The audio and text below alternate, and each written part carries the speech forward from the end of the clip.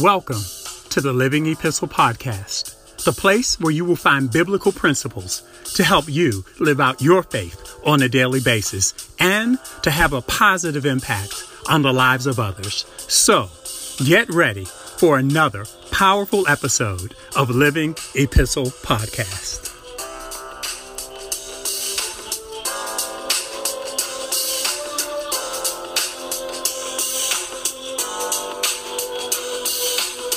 Hello, my name is Tony Miles, and welcome to this week's episode of Living Epistle Podcast. We don't have to look far at all to see negative stories on TV or hear negative stories on our devices. We live in a world of negativity, and the world of negativity is constantly awaiting us with just a touch of the home screen, a click of the mouse, or a press of a button on any of a number of our electronic devices. And if we're not careful, it becomes very easy for us to quickly jump on that, what I call, quote, the negative bandwagon, end quote. And here's the truth of the matter. The truth of the matter is that we all are really predisposed to being negative. Why do you say that? Well, because of our sin nature. The very fact that we are born in sin, the very fact that we are born into this flesh body, we are inclined to gravitate towards the negative. Again, we're truly born this way. And let's just say someone says something negative about someone else. What happens? Our ears quickly perk up and we can't wait to hear what's being said, even if we don't necessarily know the individuals involved. But again, that's just the way that we are. And how do we know this? And what proves this? Well, look at all the reality shows that are on TV or that are on Netflix or whatever your device is. And some of these may be antiquated. I don't know. But I literally just Googled reality shows. And here's some of the ones that came up. And you may know some of these. 90 Day Fiancé. Yeah, I know some of you all are watching that one. The Bachelor, The Bachelorette, Keeping Up with the Kardashians, all of the Housewives series, whether it's Atlanta, Beverly Hills or wherever they may be, but all the Housewives series. How about this one? 60 Days In. Now, some of y'all know what that one is. I didn't know what it was, so I had to look that one up. 60 Days In. It's about being in lockup in Henry County, which is a county in Metro Atlanta, for 60 days, or Married at First Sight. And I could go on and on and on, et cetera, et cetera, et cetera. But you get the point. The point is that these shows wouldn't exist if there wasn't a demand for this drama or this negativity. And now you may be saying, well, yeah, it's entertaining or whatever the case is, but I get it. But the fact of the matter is, come on, 60 days in lockup, you're in jail. And yet here it is. There's a show about being in jail for 60 days or Married at First Sight or, again, I could go on and on. The list could go on and on. But the point is there is a demand for that. And so that's why these shows are on TV. So where am I going with all of this? Well, again, I want to reiterate what I just stated a few moments ago. And that is that our propensity, our nature, our natural propensity is for us to focus on the negative. It's very easy. And so last week I had the opportunity to speak with a young man who was about to begin his junior year in high school. And so just to give a real quick recap on kind of his life story based on my conversation with him is from the day he was born, literally from the day he was born, his mother wanted nothing to do with him. And his father was an alcoholic. And so his father was in and out of this young man's life. And I guess even when he was in his life, he was saying that his dad was not a real positive influence. He was, just argumentative or belligerent and just very negative even when he was in his life. And so as a result, long story short, his father wound up dying due to complications associated with his alcohol abuse about 3 to 4 years ago. So this means that this young man was probably 13 or 14 years old when his dad died. And so now at the ripe old age of 16, if anybody has any good reason to be negative, I would certainly say that this young man does. And I'll pause right here, though, and say, but God. Now, what you didn't hear me say about this young man is that he ever spent one day in foster care or that he ever lived on the streets or that he ever spent time in our criminal justice system. He has not spent 1 minute, not 1 minute, not 1 second of his life in any of those places. From the very first day that he was brought home from the hospital, his grandfather was there for him. He was literally brought home to his grandfather's house. His grandfather provided a home for him. His grandfather provided food and clothing for him. His grandfather made sure that he received help and support when he needed to stay on the right track, at school, to stay on the right track in the neighborhood. And so as a result, this young man is in his right grade level, and now he's looking at being an upperclassman and finishing these last 2 years of high school. And as a matter of fact, his grandfather even went so far as to petition the court so that his grandfather could be designated as his legal guardian. And so with all of that, right, and with all of that, with the sacrifice and everything that the granddad did or is doing for him, throughout his entire life, this young man, and even to this day, he's still very angry and hurt. And his hurt, it demonstrates itself in anger over the fact that his mother, who is absolutely still alive, has no interaction with him and wants nothing to do with him, even to this day. So let's stop and let's pause for imagine. Can you imagine being 16 years old and with understanding or having the reality of the fact of knowing that your mom has never been in your life, never been a part of your life, and really, according to at least his thinking, and I don't know how true it is, but wants nothing to do with him or doesn't want to be involved in his life. And so now let me be clear. No one, and I do mean no one, can ever take the place of what our mom or our dad should be in our lives. As a matter of fact, when God created us, obviously, right, he created us through our moms and our dads. And so we were created by God to have these places and spaces in our hearts that only a mom and a dad can fill. Again, I have to say, but God. God is so faithful that he'll provide a ram in the bush. And I know for my millennials and my Gen Zers, that's biblical speak for God will provide a God provided substitute, right? So God will send someone to step into that role of that person. In this case, the father or the father figure that we need to be that dad, to be that mom, to be that coach, to be that mentor, to be that confidant. You name whatever it is that's needed, and God will provide that ram in the bush.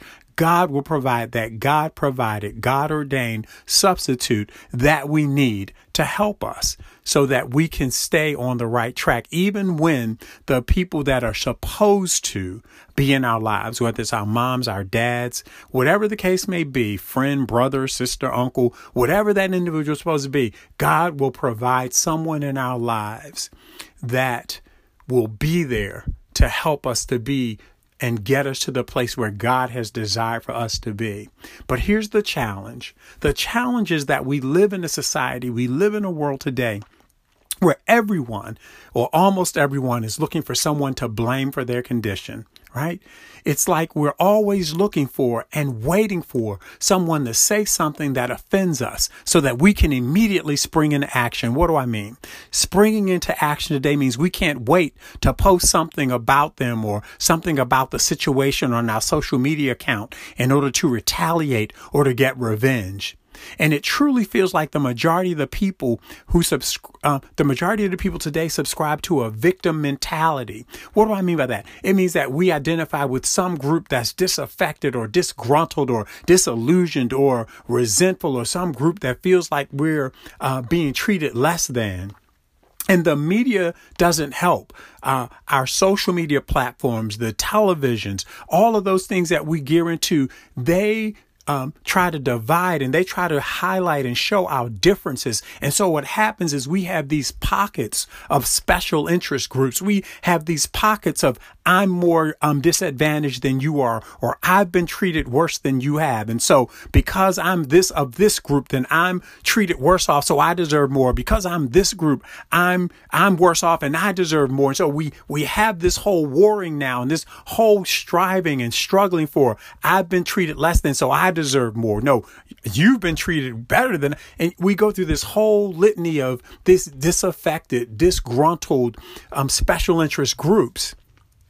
And then as a result, it highlights our differences versus saying, what can we do and what do we have in common? And so let me be clear. Let me be very clear. I am by no means saying that we should ignore the realities of our situation. That is not what I'm saying. And again, referencing back to this young man I spoke with last week, that he absolutely has had an incredibly difficult childhood. His upbringing was, to put it mildly, less than ideal. And so we absolutely have to acknowledge the realities of the situation.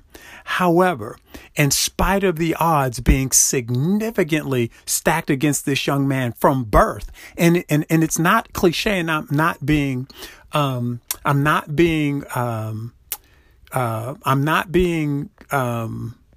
what's the word? I'm not being figurative. I'm not being figurative. This young man was literally from birth having the odds stacked against him. And here he is now about to enter his junior year in high school. And that's something to be thankful for right there. And so what I was trying to do was I was trying to encourage him to be grateful for the fact that he has a grandfather who has been there with him and for him from the very beginning and every step of the way since then. And so what I was challenging him to do, and what I was challenging him to do was, instead of focusing on what he doesn't have or dwelling on what he doesn't have, how about you focus on and appreciate the blessings that you do have? And that really is the purpose of this week's podcast, is that I pray that this week's podcast provokes us to be intentional about looking for the positives in every situation. And again, I hear you. I'm not saying that we ignore the realities of our situations. That is not what I'm saying. But what I am saying is, instead of focusing on and letting all of our attention and our efforts be focused on what we don't have, how about we start with being thankful for the blessings that we do have? And let's start by taking time to thank God each day for the simple things in life. Things like, thank God he woke us up. Thank God we have shelter, no matter how big, how small, or maybe that shelter may even be in your car. Thank God you have a car, right? Thank God we have food to eat. It may not be organic food from Whole Foods or Harris Teeter's or wherever it is, but it may be fast food. But the fact of the matter is, let's thank God that we at least have some food to eat.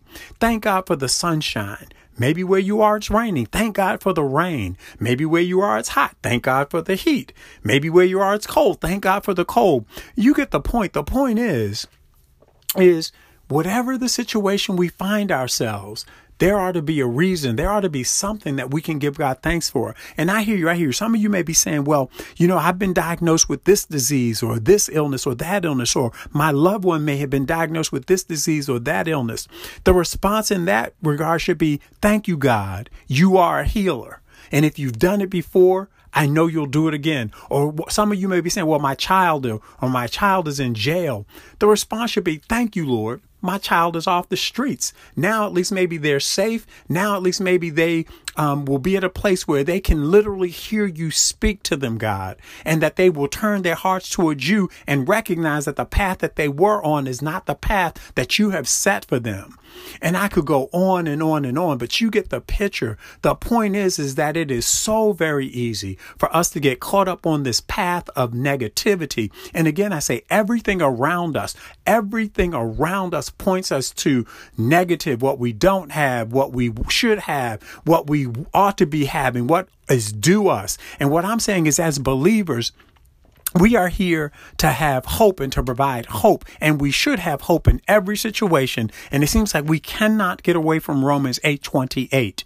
And we know that all things work together for good to those who love God, to those who are the called according to his purpose, right? Everything there's a purpose and a God ordained purpose in every situation that we find ourselves in. And one of my brothers, he calls himself my little brother.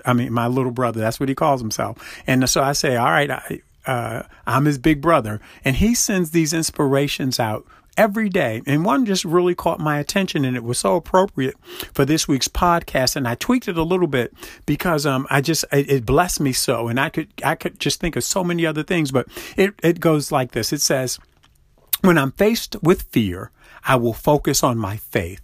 When I'm faced with rejection, I will rely on God's unconditional love. When I'm faced with revenge, I will extend mercy. When I'm faced with despair, I will meditate on the joy of the Lord.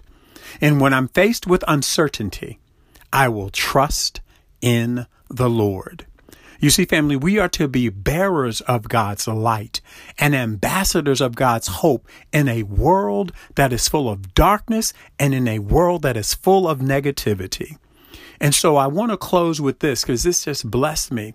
And I'll close with Romans chapter 15, verse 13. And it reads, "Now may the God of hope fill you with all joy and peace in believing, that you may abound in hope by the power of the Holy Spirit."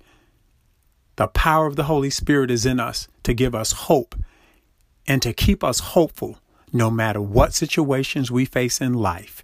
We have the hope of the Holy Spirit dwelling on the inside of us.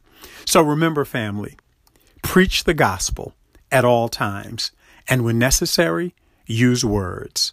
This is Tony Miles. Thanks for listening. Now go and be a living epistle. Join us again next week for another episode of Living Epistle Podcast. Music for Living Epistle Podcast is provided by Audionautics.com.